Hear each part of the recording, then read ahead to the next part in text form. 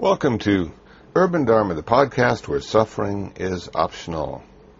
Hi, this is Reverend Kusala coming to you from downtown Los Angeles from the International Buddhist Meditation Center in the heart of Koreatown.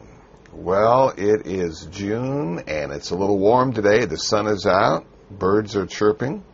What you're about to hear is a talk I gave this past Sunday to the Long Beach Meditation Group, or Sangha. They found me on the internet and asked me if I'd speak to their group. They meet every Sunday in a church in Long Beach, and I accepted the invitation. And so what you're about to hear is my presentation to the Long Beach Meditation Group / Sangha.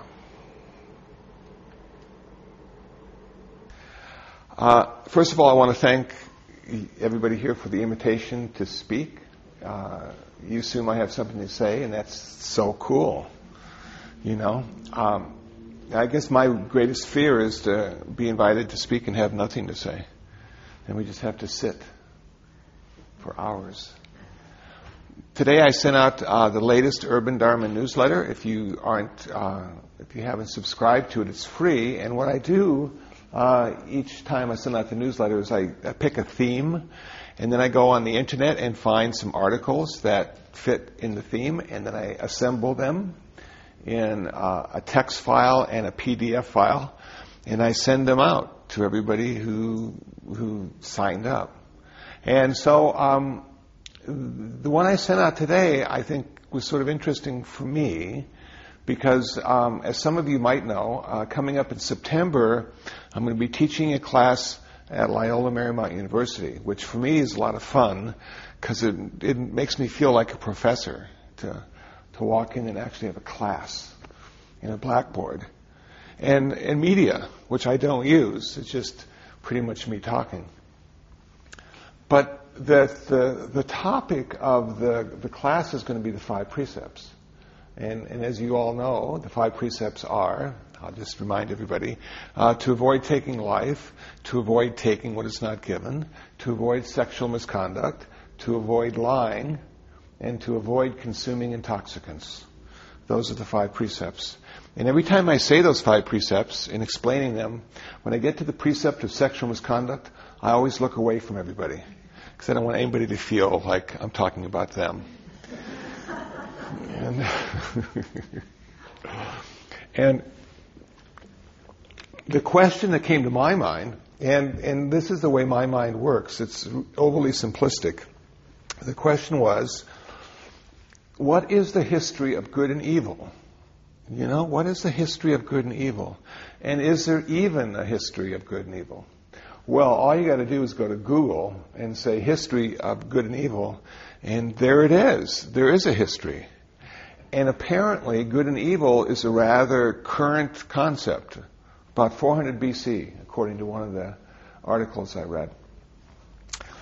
And the reason I wanted to get into good and evil is because with the 5 precepts, are we trying to be good by practicing the 5 precepts, and are we trying not to be evil by practicing the 5 precepts? And as it turns out, we're trying to do neither one.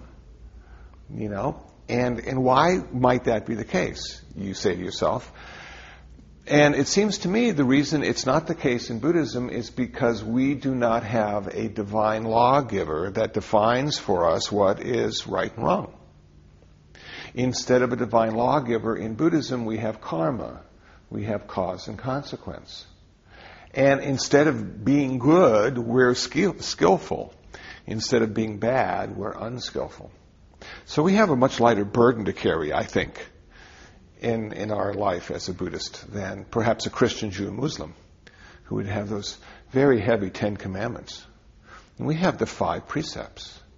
And they're just training precepts. I mean, we don't even have to do them if we don't want to. We have to sort of accept the consequences for not doing them. That's not an option. But if any of us decide not to keep any of the precepts, that's fine. You know, it just means we suffer a little more. And some of us like to suffer, I guess. It makes us feel like we're purifying ourselves through our suffering. And I don't think we need to do that. I think we need to purify ourselves through practicing precepts. So here we have this thing where there's like no good and evil in Buddhism, and there's no right and wrong in Buddhism. There's just skillful and unskillful, more suffering and less suffering. And so what we need is we need to have karma, but we also need to have rebirth as well. And so many people fight the concept of rebirth because it seems so foreign to Westerners and the Western approach. That most of you probably feel this is your first lifetime. And I did too, until I started meditating. And then I realized I'm so born every moment, so I have many lifetimes, all the time.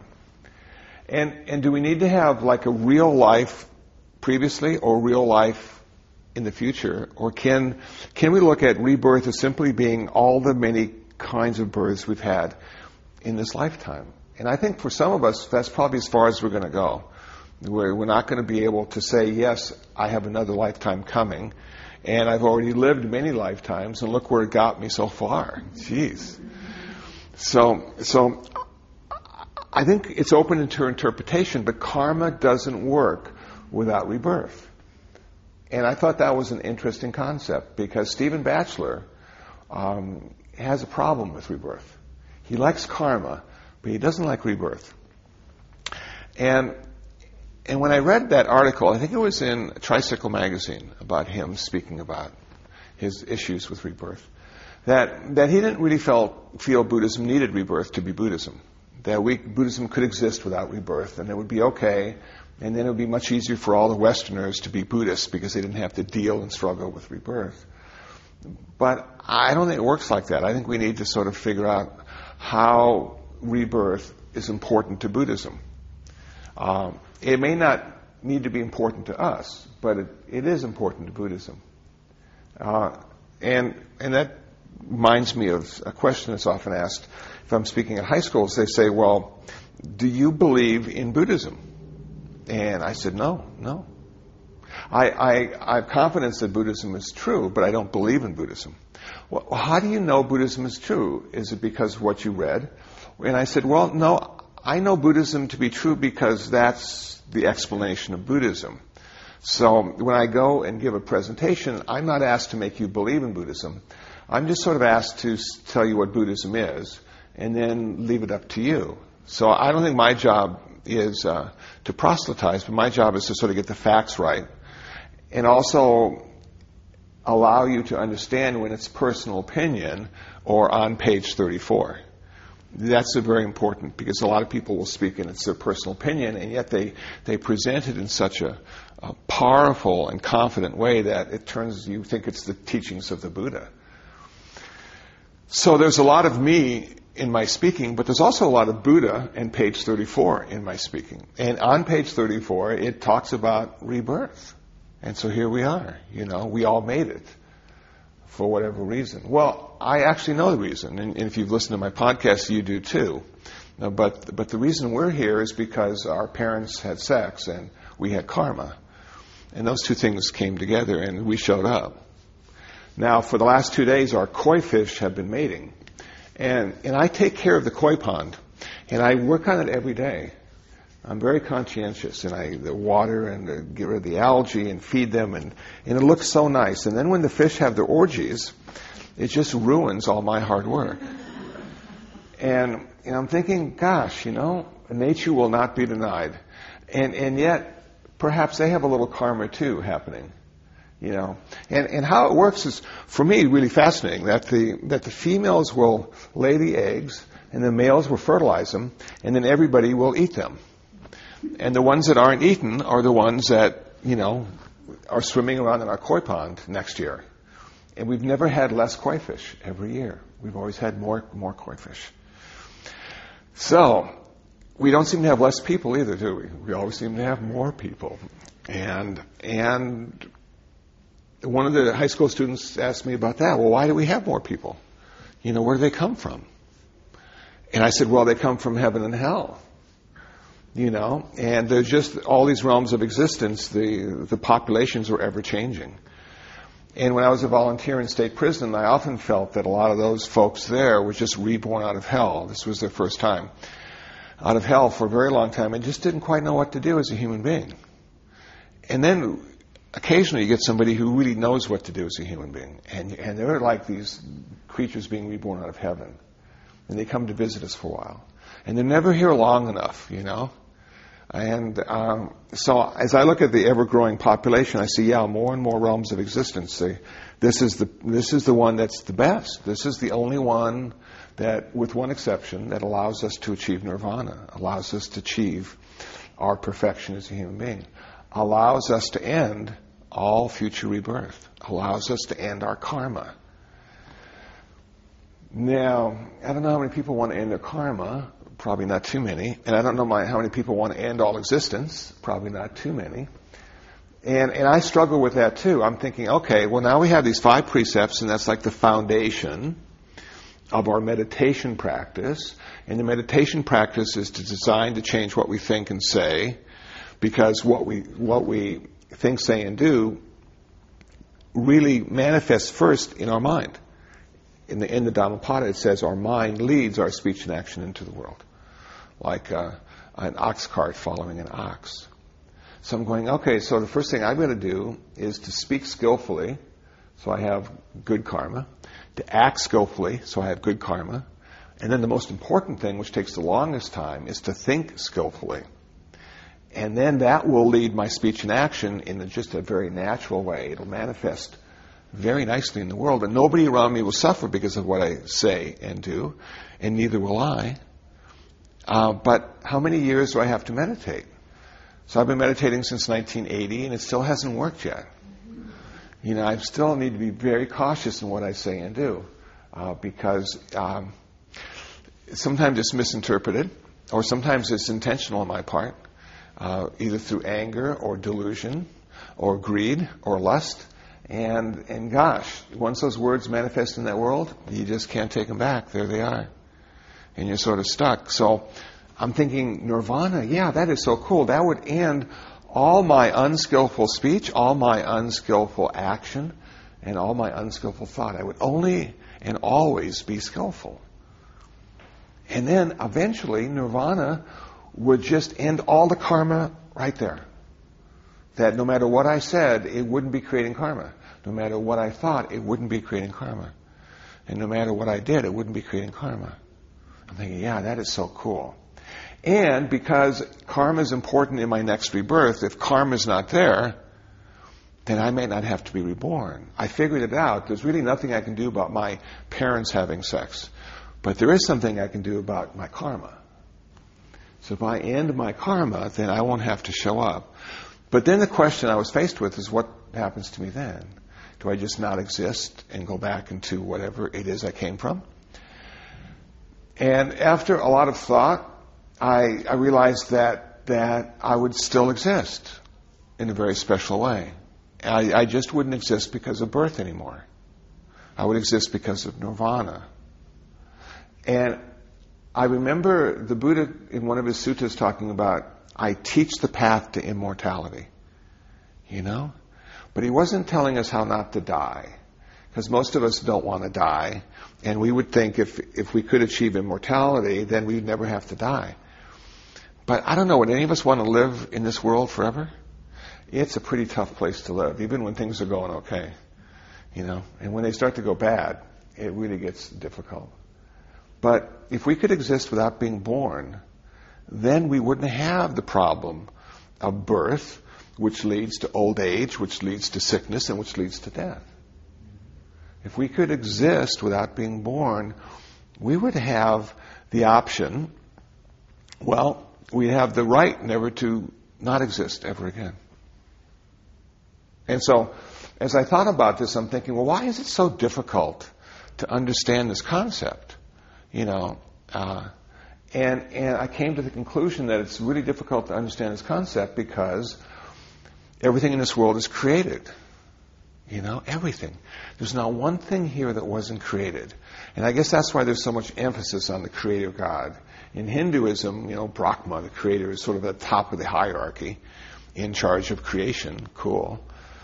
And if you're a Christian or have Christian background, you've heard tell that perhaps God, was the first cause, which is an interesting concept to deal with, and it sort of puts all your doubt to rest. You can go on to the next thing, But if you're not a Christian and you're still concerned about how we got here, I would recommend a website, The Flying Spaghetti Monster.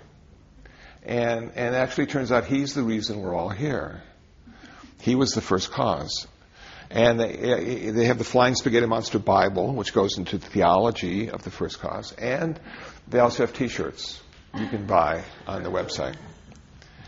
And I think as a Buddhist, that kind of flexibility is wonderful. We don't have to stick with any one concept or theory. We can just say, I don't know. We can say, I don't care. Or we can say, Flying Spaghetti Monster. And everybody around us will just go, well, they're a Buddhist. It doesn't matter to them why we're here. And of course, it really doesn't matter to us why we're here. It matters to us what we're going to do now that we are here, it seems to me. That's the most important thing to think about. So, existing without being born, existing because of nirvana, and I guess if that's the case, every human being, man and woman, who has achieved nirvana exists today, still. But we can't see him. And we can't taste him, we can't touch him, we can't smell him, can't hear them. Because none of our sense doors are focused on things that weren't created. Our sense doors only work with creation. And if it wasn't created, it doesn't stimulate our sense doors. So the Buddha, and some people think this is actually the case, could be here right now with us. Maybe even smiling.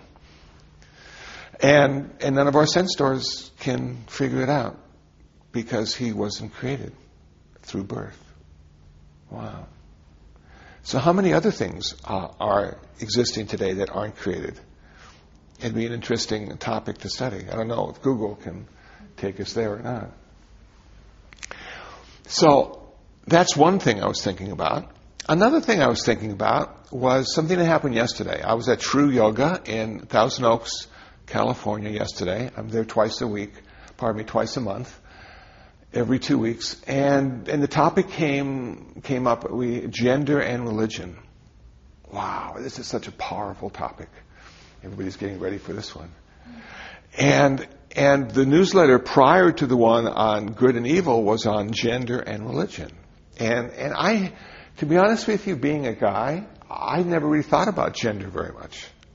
And it might be a dumb thing to say, and an unenlightened thing to say, but it just was never a big issue. I mean, I'm not even married, It's just me and the cat.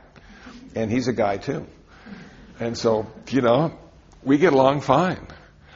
And then I did a search. I said religion, I said gender, and I said Buddhism. And Google came up with all sorts of stuff. And I was just amazed at how unfair religion is when it comes to gender. I had no clue. And so I did a little research, and I started it off with sort of a more of a Christian perspective of gender and religion. And then I got into Buddhist perspective of gender and religion, which turns out to be a bit different than Christian perspective. And then I ended with an article I found in a Canadian newspaper called Gender Equality Ends at the Pew. And so if you go to church and sit down, it doesn't seem to be equal. But what did Buddhism say about gender? That was the focus of my newsletter. And Stephen Batchelor's wife wrote an article about this. And I guess that's sort of a gender way of saying it, isn't it? And she brought up this question. She said, do men and women meditate differently? And she didn't think so. Now, I thought that was interesting because I always thought women did meditate differently than men. I thought it was easier for them to meditate because I found it so difficult to meditate and sit still. And they seem so good at it. And I figured it must be their gender. But as I spoke to women about meditating, they said they suffered too. And I said, okay, good. So it must not be the gender then. It must be that they practice more, or I practice less. But she came to the conclusion that men and women meditate the same, which I think is sort of an interesting idea. Then she brought up the question of, do men and women both achieve nirvana? And the answer is yes, they both achieve nirvana. And the story that goes with that is one of my favorite stories of the Buddha's stepmother who wanted to be the first nun. Actually, she turned out being the first nun, but she just wanted to be a nun and turned out to be the first one. But the Buddha was very resistant. He said, no, I can't really ordain you, because in our time and place, India, 2,500 years ago, there aren't any female clergy that are credible. And my teachings are so important to the world that if I ordain you, they will end sooner than they have to. And she was so disappointed. She said, here, this guy, and of course I'm paraphrasing, this guy I raised when his mother died. She was the sister of the birth mother. And raised him and nurtured him, and he left her and became the Buddha. And then her husband died, and she had no man in her life. And 2,500 years ago, again, if you didn't have a man in your life, it was pretty difficult. I guess even if you did have a man in your life, it was pretty difficult. But she kept going, and she went to the next village and said, come on, now why won't you ordain me? And he said the exact same thing. Finally, she enlisted the help of Ananda, the cousin of the Buddha, and right-hand monk, and said, Ananda, I want to become ordained, and the Buddha won't do it. Can you talk to him? And he said, yes, I'll talk to him. So he approached the Buddha and laid out the argument that she had nurtured him and taken care of him, and now didn't have any men in her life, and she wanted to be a nun, and the Buddha had the same answer. And then Ananda got really clever. And he said, but can a woman achieve nirvana? And the Buddha said, yes, of course. And is everything ever changing? Is everything in a state of flux? And the Buddha said, yes, of course. And because of rebirth, is even gender in a state of flux? Birth time, lifetime to lifetime. Buddha said, yes. Well, then why can't she be ordained? And the Buddha said, yes, she can. And I thought, what a positive statement that makes, that the reason the Buddha ordained women is because they could achieve nirvana, not because they were women or men. And I'm going, yeah, that is so cool. So as I did my research on this gender and religion, I saw that Buddhism is pretty progressive, that the things that we find Buddhism talking about when it comes to gender is mostly cultural. It doesn't come out of Buddhism or what the Buddha taught. It comes out of where Buddhism is being practiced. And those social prejudices are difficult to get past sometimes. But now Buddhism is in the West. And isn't that cool? Because we're getting more and more equality all the time. And so just 2 weeks ago, I was invited to go to a Methodist church and speak to a Asian American congregation. Everybody was Asian except for me. And I'm speaking to them about Buddhism. And I'm going, wow, it's starting to happen already. The Caucasians are taking Buddhism back to Asia in the same way Asia brought Buddhism to us. But we're taking it back with our culture connected to it and our particular way of looking at it. And as Buddhism evolves, it's going to be a very pleasant practice and religion, and it will benefit us in many ways. We will suffer less and never have to be reborn again, but simply exist because of our nirvana in bliss and happiness. Maybe it's raw consciousness, whatever that might be. So we kept talking about this gender stuff, and then something really interesting came up because we had a lot of guys there, and guys I find are a lot like me, and a lot of times when guys talk with each other, it's not very enlightening,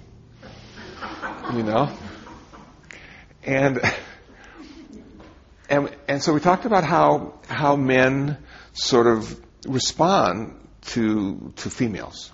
And we had this one example of, and this I actually heard on NPR a few months ago. He was talking about being in a park. This man was in a park, and this 9-year-old girl came up to him and said she couldn't find her family. Would he help? And his first reaction was, no, I can't. I can't. How would it look for me, being an older man, holding a girl's hand who was 9 years old? Have you seen the video? Have you seen that video of the old guy and the young girl? And even if the intention was good, what would people think? And all of a sudden, sort of one by one, each man in the room said, yeah, if I'm in a room with teenagers, this one man said, I try to leave. If they're teenage girls, I try not to be in the room with them. If there's no reason for me to be there, because I feel uncomfortable. I feel it could be misinterpreted. And women were surprised to hear that from men. And so I see gender role, goes very deep. It's not just religion, but it's also part of our practice and the way we practice Buddhism. And then one of the women said to me, she said, well, when you achieve nirvana, do you transcend your gender? And the answer is no. You are a male or a female who has realized their nirvana, but you still have a gender role to play. Even if your consciousness has been transformed, your body hasn't. And I know in Buddhism, we all dress alike. If you're at a monastery, the men and women dress exactly alike. They have no hair. They have the same robes. Nobody wears makeup. And at a distance, it's hard to tell who's who. And I sort of appreciate when people say monks and nuns, because it gives me an idea of male or female. But in Shasta Abbey, everybody's a monk, whether you're male or a female. And so it confuses me sometimes. I was thinking maybe monk or nunk. Have that sort of thing happening. But there it's monk, and everybody's a monk. And so there is this transcendence of gender up to a point. But I guess even in nirvana, we don't leave the vehicle behind. But I'm sure there's a different kind of relationship that's been created because of enlightenment or nirvana with your gender. That you see the sexual roles that gender plays, and you see the community roles that gender plays, and you see the family roles that gender plays. And yet, do you have to be any of those all the time? I think it's appropriate to be some of those some of the time. But as we sit in meditation, are we sitting as a male or a female? Or are we just sitting? Do you feel like a woman as you sit? Do you feel like a man as you sit? Or do you just have sore knees as you sit? It's an interesting reflection, perhaps, the next time you sit. So we came to no conclusions yesterday, other than the fact that it's difficult to be both a man and a woman. And then now, of course, we have other gender roles that have come up and are being validated. So it's even more confusing now for some, and less confusing for others. So I've chosen to be a guy, and sort of with all its strengths and weaknesses, and I'm just sort of dealing with that in this lifetime. Whatever karma I had said, well, this is your classroom in this lifetime. How can you be a good guy in your life? And so far I'm sort of good. Though I guess because I'm a monk, I'm not going to get married. So I don't know what that says about my guyness, but I guess that's okay. Maybe I didn't need to in this lifetime. So, and happy Father's Day to everybody here who's a father. I'm not, but I can appreciate the hard work that goes into it, and the suffering too. So, does anybody have any questions they'd like to ask or comments on what I've said so far? Emily, how about you? I saw you smiling. And I know your name. And now I'm good. Thank you. You're welcome. You're welcome. Yes.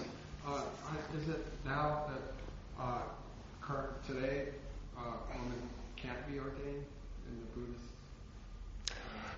Good question. Okay, this is how it sort of works. I found out after doing all my research that Tibetan Buddhism, they can only be ordained as a novice, not fully ordained. For some reason, full ordination never made it over the Himalayas. And so they've never had fully ordained nuns in the Tibetan tradition until a few years ago. And what happened is the Tibetan nuns are now receiving ordination in other traditions. But they're not giving up their robes. They're keeping the robes and keeping an ordination in Chinese Buddhism or Vietnamese Buddhism, fully ordained. You need 10 women to be fully ordained to be able to ordain one new nun. So the critical number was 10, and there are more than 10 Tibetan nuns fully ordained, and they are ordaining other nuns as well. Sri Lanka, Thailand, Cambodia, Laos, the southern school of Buddhism, Theravada tradition, in the past, they've had full ordination for women. But that died out. And when you get below the critical number of 10, then you can't ordain any new nuns, and the same with monks. Well, at one point in the history of Sri Lanka, the male ordination, the bhikkhu ordination, died off as well. And monks from Thailand came over and started ordaining Sri Lankans, and they created a new male sangha, but they didn't create a female sangha. So in Thailand, this is a big problem because there are a lot of women who can't even be ordained as novice nuns. They're anagarikas. They've taken 8 precepts. They wear white. They're looked at as an advanced layperson, but not an ordained person. In Sri Lanka, they have reestablished the ordination of bhikkhunis, fully ordained nuns. And so there are more and more women coming from the various countries in Asia to Sri Lanka to be fully ordained, and then going back to their countries and recreating the bhikkhuni ordination again. In Taiwan, it's fine. The females, males, there's plenty. Asian Buddhism, though, there is this disparity. There is a gap between male and female ordained. Oftentimes the females run the centers as far as the work is concerned, but the center is directed by a monk, so it's still patriarchal. The center where I live, we have a woman who's the abbess of the center, so I have a unique perspective on that, and it works fine, whether male or female, as long as they can do the job, and she can. We've been in existence for a little over 30 years, so far so good. So it's not as rosy as one might think Buddhism would be when you look at the ordination. There's also the Buddhist nun needs to take more precepts than the male, and that's because they're female. And so people might say, well, that's not fair, And at first glance, it doesn't look fair at all. But if the females only took the precepts for the female, they would have less precepts than the male, which leads me to believe that females are more skillful than males. And many of the extra precepts have to do with being in the company of monks. And I think rather than it being a penalty, it was a wise thing to do. So what the Buddha said, if a monk and nun are in the same room, they need a third person. And so things are less likely to be misunderstood if the third person's in the room with the male and the female. And that was something that was done 2,500 years ago, but it might be applicable today as well. Sometimes if you have that third person in the room, everybody's a lot more comfortable. And so some of the rules are to protect the nuns, not penalize them, as I understand it. And so it's a difficult subject to speak with equanimity about. Yes? It's interesting, I've heard Buddhism referred to as the religion of no religion. And it makes me, I guess I'm still exploring it, but I thought it as soon as you get organization involved, it seems like any religion, as soon as it gets organized, it goes from the mystic and the idea of individual enlightenment to some kind of organization where you end up with a patriarchy or something. A woman needs to be ordained. Why would you even need to be ordained by a Buddha per se? Yeah. Why can't you be your own individual Buddha? That's the way I look at Buddhism in a sense. But it's kind of disheartening to hear about the patriarchal structure as strong as it is in other religions, but I don't really embrace that part of it. Yeah, and that's fine not to embrace that part of it. A lot of people come to Buddhism because they need a therapy. They're having problems with their wife or husband, and they figure if they meditate, it'll get worked out. I always encourage counseling. It's much faster. Meditation takes years. You can be fully enlightened. You can achieve nirvana without ever hearing one word about Buddhism. There's a whole category called the silent Buddha, the Pacceka Buddha. And these are people who, through their own mistakes or intuition or wisdom, became enlightened. Wow, that is so cool. So they're not Buddhists, but they are enlightened. Is there a need to have ordained people in Buddhism? I would say yes. And that's because the ordained people are the direct link to the Buddha. Are we going to have more Dharma teachers than monks in America? Now, Dharma teachers are lay people who teach Buddhism. I'm going to say yeah, because we have a lot more Protestants and Catholics in America too, and we're sort of used to the Protestant model rather than the Catholic model. Is it detrimental to Buddhism to have a monastic community? I would say no. And what the monastic community did is something that one person can't do, and that's keep Buddhism alive through decade after decade, century after century. That the original monks and then nuns, their primary job was to memorize the suttas, the talks of the Buddha. And so the lay people would go to the monks and nuns and ask, well, what did the Buddha say about this? And the monk or nun would say, well, Sutta number 34 in the Majjhima Nikaya says this, and blah, blah, blah, blah, blah. And it was like a walking encyclopedia. Most cool. And each monastery had a chance to memorize a certain section. So to hear the entire teachings of the Buddha, all these different monasteries would come together and recite what they had memorized. Thankfully, we finally got into printing, and people, were able to read and write and become literate, and you go, okay, cool, so now we don't need the monks and nuns. Well, they still keep the rituals alive. And do you need a ritual in your life to be a Buddhist? Actually, you don't. You can just be a secular Buddhist and study the philosophy, and that's great. There's no problem with that. For some people, it gets a little dry. For some people, the rites and rituals are the icing on the cake. It's personal, heartfelt involvement in their practice.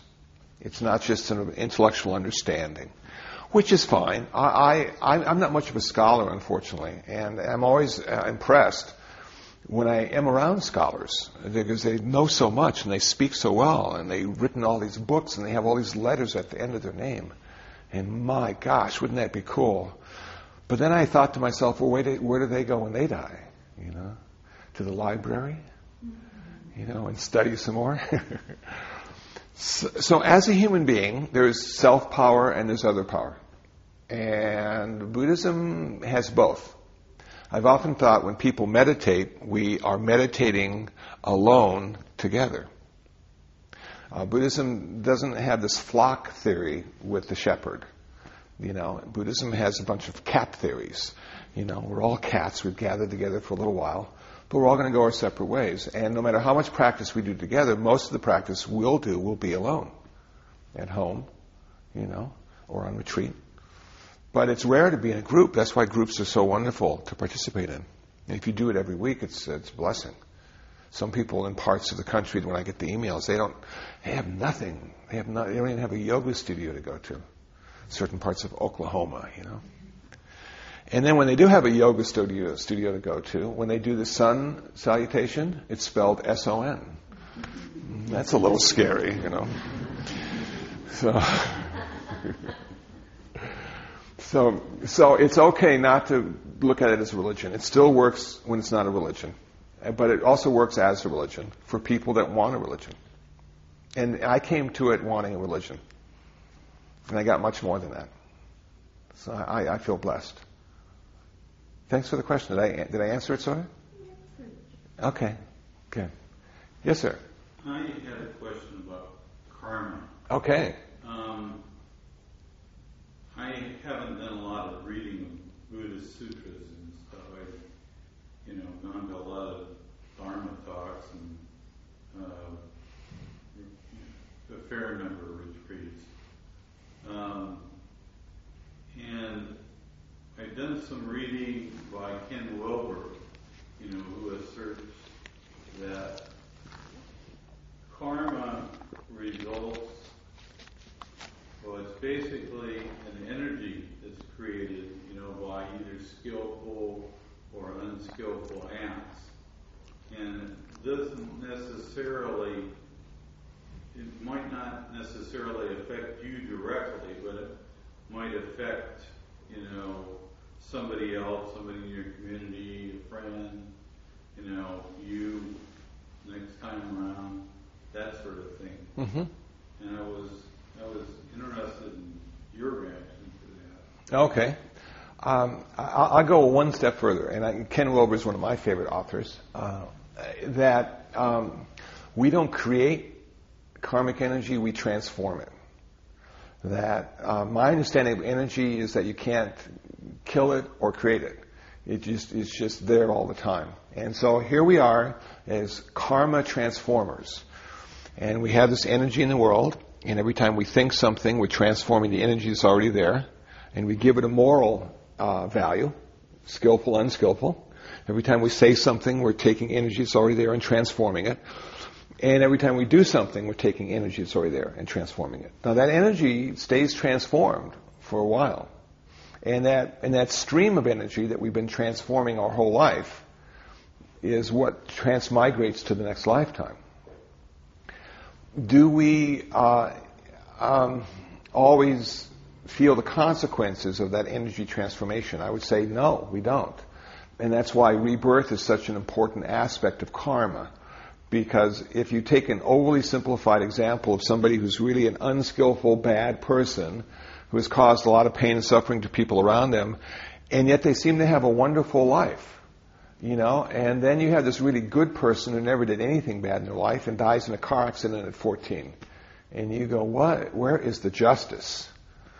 Well, Buddhism, we don't have justice, Again, we don't have a divine lawgiver, so we can't go there.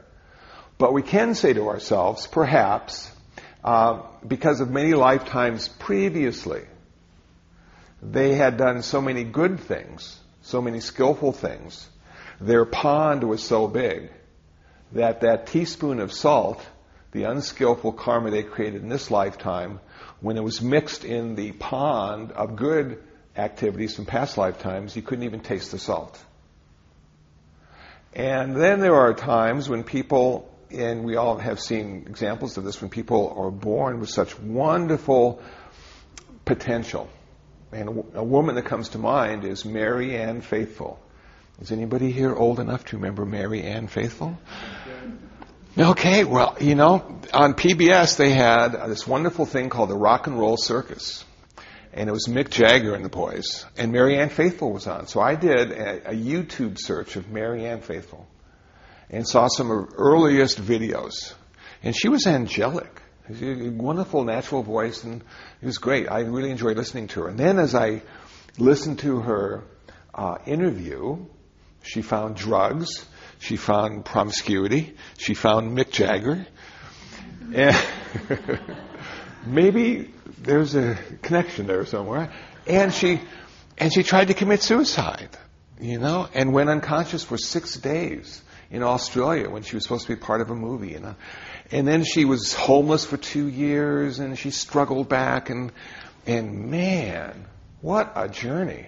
So here we have someone who started off pretty good with a lot of potential, but ended up being rather unskillful, and the consequences manifested pretty quickly. And then because of the skillful activities she involved herself in later in her life, the course changed. So one of the great things for me about Buddhism is we have an opportunity to make our life better. It's not predestination. It's every moment of every day is a chance to make our future better by being skillful in that present moment, by using the idea of karma and consequence, and having an awareness of what we think, what we say, and what we do. And so as I look at people's lives, and as I get older, I really like reading biographies now. Because lives are so filled with drama. The highs and the lows. It's never always good. And even if it is a really great life, sometimes people are just really depressed. Because it's so good. You know? Which is one of the problems with heaven. There's no, it's always really good. You get bored easily. Being a human being is great. So that's how I understand karma. It's a transformation of energy. And that transformation of energy has consequences. But if we are aware and take responsibility, we can make a pretty good life. And we don't need someone to die for our unskillfulness. What we have instead of that is someone who is teaching us how to be skillful. That's a pretty cool thing, I think. I don't know if that makes sense, but yeah, okay. Yeah. Good. Thank you. Thank you. Yes? Yeah. It seems to me that, in my practice, the key has been the acquisition of and the benefits of equanimity.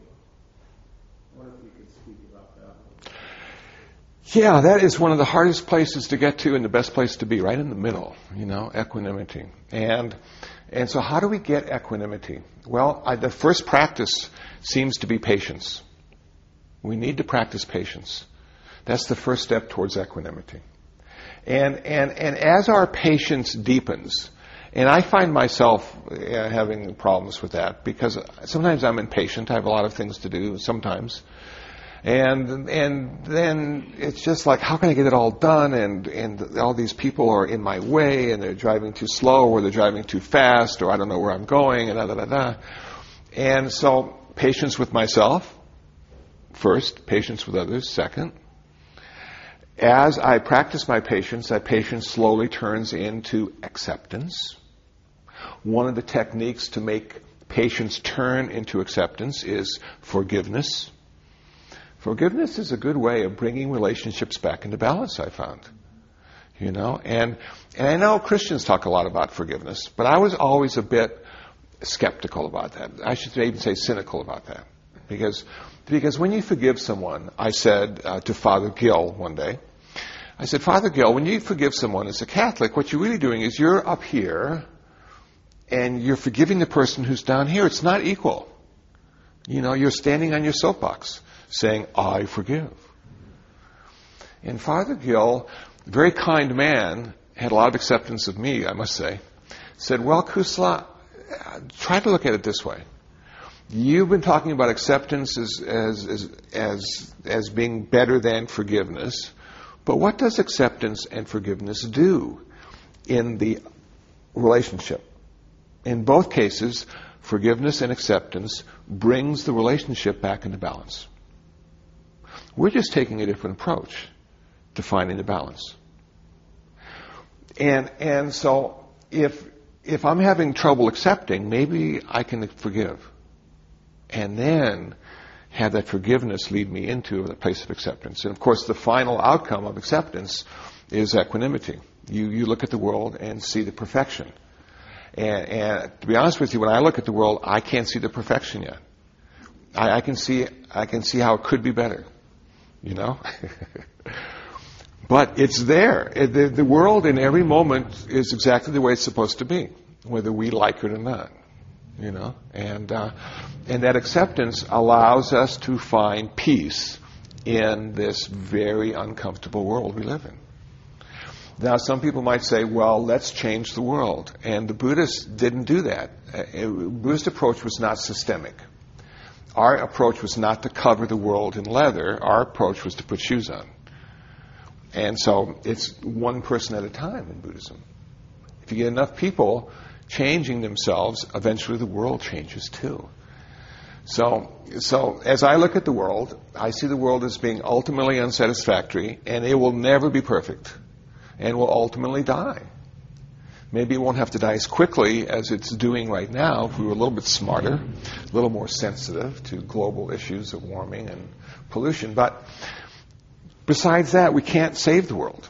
And why can't we save the world? Because it was created, and everything that's created has to die. So one day, it will die. The sun will go out, or we won't be able to breathe anymore, or there's be no water to drink, and it'll be dead. But something else will take its place. There's that evolution aspect, expansion and contraction, and there it goes on. So first you want to help it, then you feel so, incapable of helping, and then you say, well, if it was only this way, and you struggle through that. And I guess it's almost like dying. When people die, they go through these different stages, There's anger, and there's guilt, and there's why me, and then finally, if we're lucky enough to have a good death, there's this wonderful place of acceptance with it's exactly the way it's supposed to be. So how can I die well and not fight to live anymore? And so it's that kind of thing. So first we have patience, then we might use forgiveness, then we come to a place of acceptance, and then that acceptance matures into equanimity. But it doesn't mean that we're insensitive. It doesn't mean we don't feel the suffering of others. It just means we don't take on that suffering.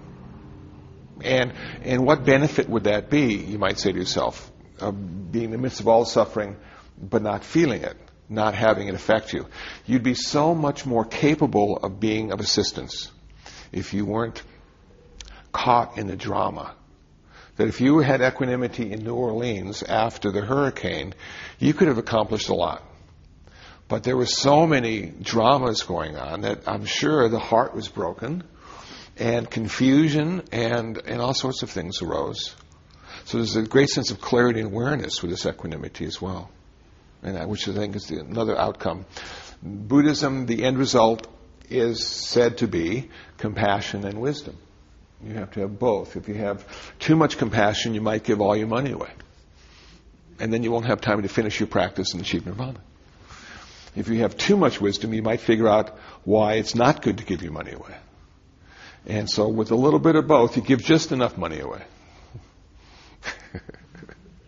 Which is what I told the business majors at USC when they said, is it okay for a Buddhist to make a lot of money? I said, oh yes, think how much more money you can give away. So it's fine. I think as a Buddhist, it's important to use the money and not own the money. I think the ownership causes us the problem. But money can be used in very skillful ways. It can reduce a lot of suffering in the world. Yes? I'd like to talk about this gender thing. As I age, this is for me personally, as I age, I'm getting in the middle. I'm neither female, now this sounds weird, but I'm neither female or male. So, I wasn't that way when I was young. Yeah. But as I'm aging, it doesn't, I put on the act, the female act, of course. Yeah. I am. But I've gone in meditation spaces where I'm not male. I'm not male or female. I'm not. And is there a certain liberation in that? Yes. Yeah. Yes. Yeah. So that's what I was going to say, that maybe this gender talk has to do with younger people. I think gender is more important to young people. Yeah, I think you're absolutely right. I think they should ban Viagra. That would help. That would help gender issues. Well, it's for other people. Yeah, exactly. But so I think you're absolutely right. But there are roles that we need to play. Like you say, you can see through the gender role now. You can see the transparency of it.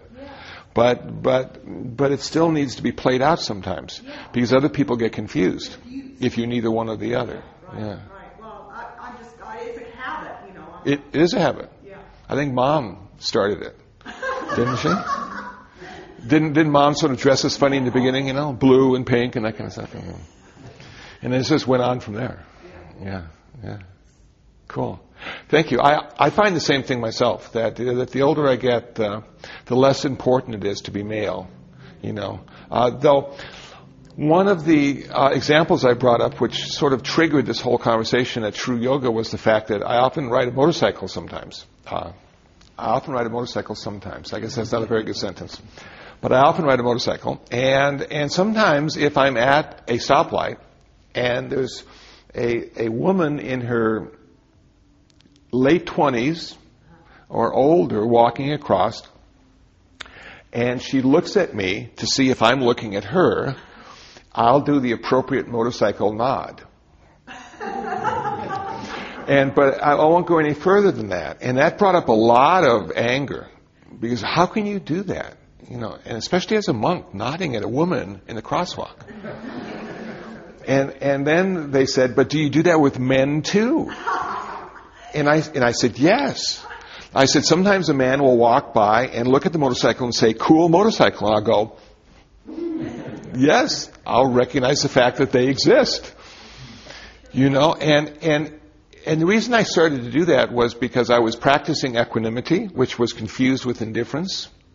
And I realized it made people feel really uncomfortable when you ignore them.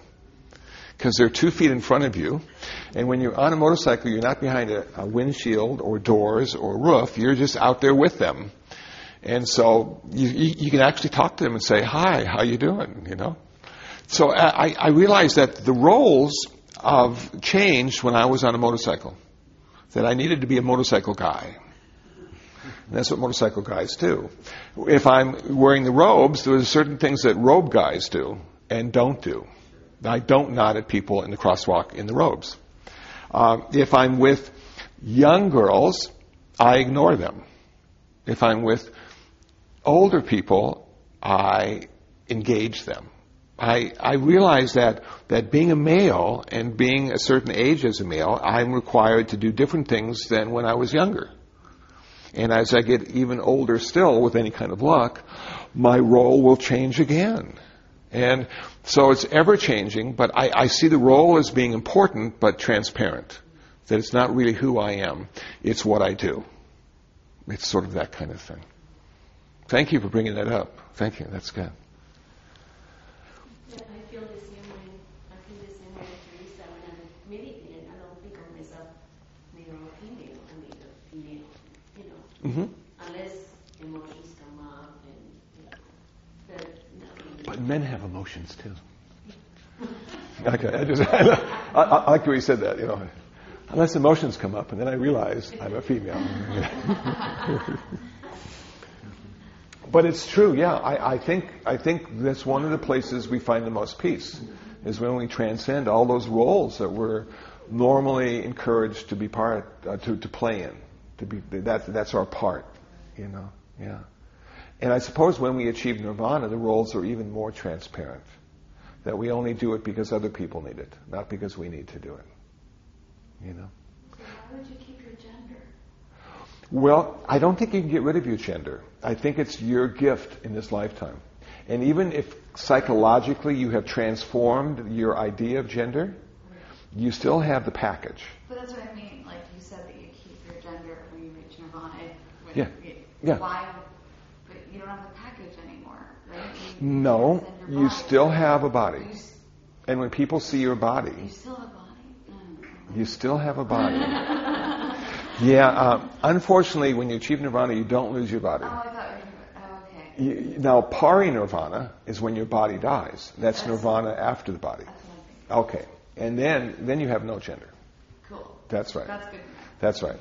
But the Buddha was a guy until he died. So that before you die, that nirvana that you reach before you die. That's right. He only transforms his consciousness. He didn't transform his body, which is a really interesting point for me. Because in one of the suttas, it said he had to sit down. He was 80 years old. He was walking around talking. He had to sit down because his back hurt. And that immediately raised a lot of questions for me. He felt pain. But he achieved nirvana. He ended his suffering. How could he feel pain? Yeah. And suffering is optional. Pain isn't. as it turns out. Suffering is different than pain. Suffering happens when you don't want to have the pain. He also had a bad back. Now, the Buddha had a bad back? Yeah, he was 80. So he had a bad back not because he was the Buddha, but because he was 80. And so that, for me, when I read that early Buddhist tradition of Theravada, it really brought the fact to me that he was a real guy.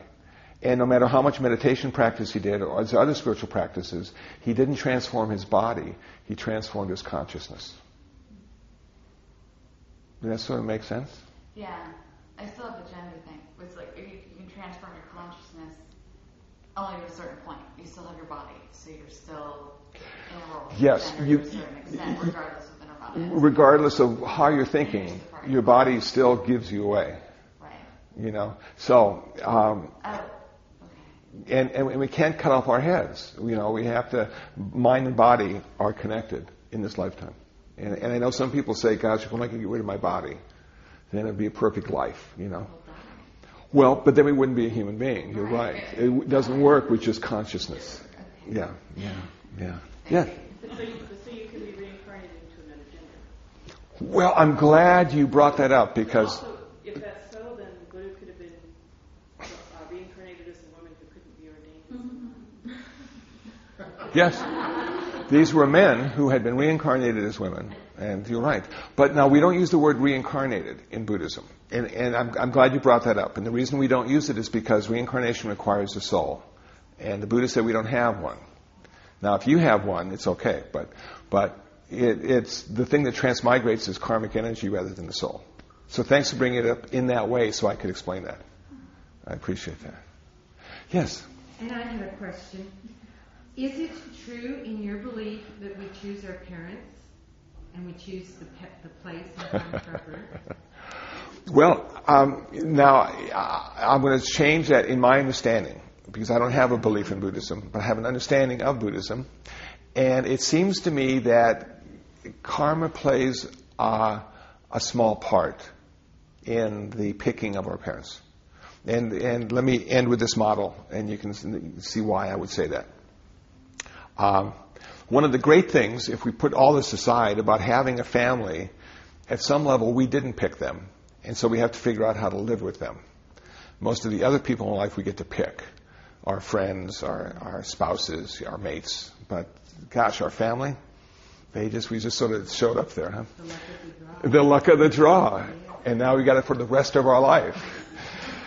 So what are the 5 reasons why things happen according to Buddhism, and in particular early Buddhism, and these are called the 5 niyamas, the 5 causes of why stuff happens.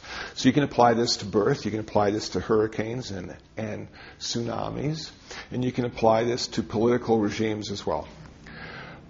The first reason stuff happens is natural law, and one of the natural laws seems to be gravity. Now, I saw a great bumper sticker the other day said, evolution is just a theory, sort of like gravity. And I'm thinking, what a great bumper sticker that is. So we have gravity, for instance, and now you're walking and you fall down. And one of the reasons you fell down was because of gravity. If we didn't have gravity, you might have slipped but not fallen. So these natural causes, the shifting of the earth causes earthquakes and tsunamis. So we couldn't say maybe karma was the only cause for a tsunami, that the earth and gravitational poles had something to do with that too. That's the first cause. The second cause is genes and chromosomes. That they sort of get us ready for certain things to happen or not happen. We can override them sometimes as we grow. So my genes and chromosomes might give you asthma, and yet you're able to, through just living out, grow your asthma or take proper medication and asthma. But genes and chromosomes play a big deal in what happens to us as human beings. The third thing that causes things to happen is karma. And this is the moral element, the cause and consequence, the skillfulness and unskillfulness, the uncomfortable consequences or the very comfortable consequences. So karma plays a role in each one of us being born, but it's not the only role that's important. The fourth category, or the fourth niyama, would be dharma. Now, dharma has 16 different meanings in some Pali dictionaries, but in this case, dharma I like to think of as being my religious practice. So my religious practice plays an important role in what happens to me and what happens to people around me. And last but not least is mind. Mind creates a lot of stuff for us. And some people believe mind creates the world. So mind is a very important reason why stuff happens. Those 5 things in early Buddhism are often used to explain why stuff happens. It's an excellent answer. Thank you. Pardon? Your tsunami article. Yes. Yeah. Thank you for explaining that. You're welcome. You're welcome. So, so when we look at our families, we can't blame one thing. We have to have patience, forgiveness, and acceptance. Thank you. Time to meditate? Yeah. Well, that's it. That was my talk to the Long Beach Meditation Group / Sangha. Hope you found it interesting. Hope you found it useful. If you'd like to download some free ebooks on Buddhism, please visit buddhabooks.info. That's buddhabooks.info. If you'd like to hear more podcasts or talks I've given, please visit dharmatalks.info. That's dharmatalks.info. If you'd like to know more about me, please visit kusala.info. That's kusala.info. If you would like to email me, my email address is kusala@urbandharma.org. That's kusala@urbandharma.org. I'll get back with you just as soon as I can. Well, until the next time, until the next podcast, be happy, be peaceful, and most of all, be free from suffering.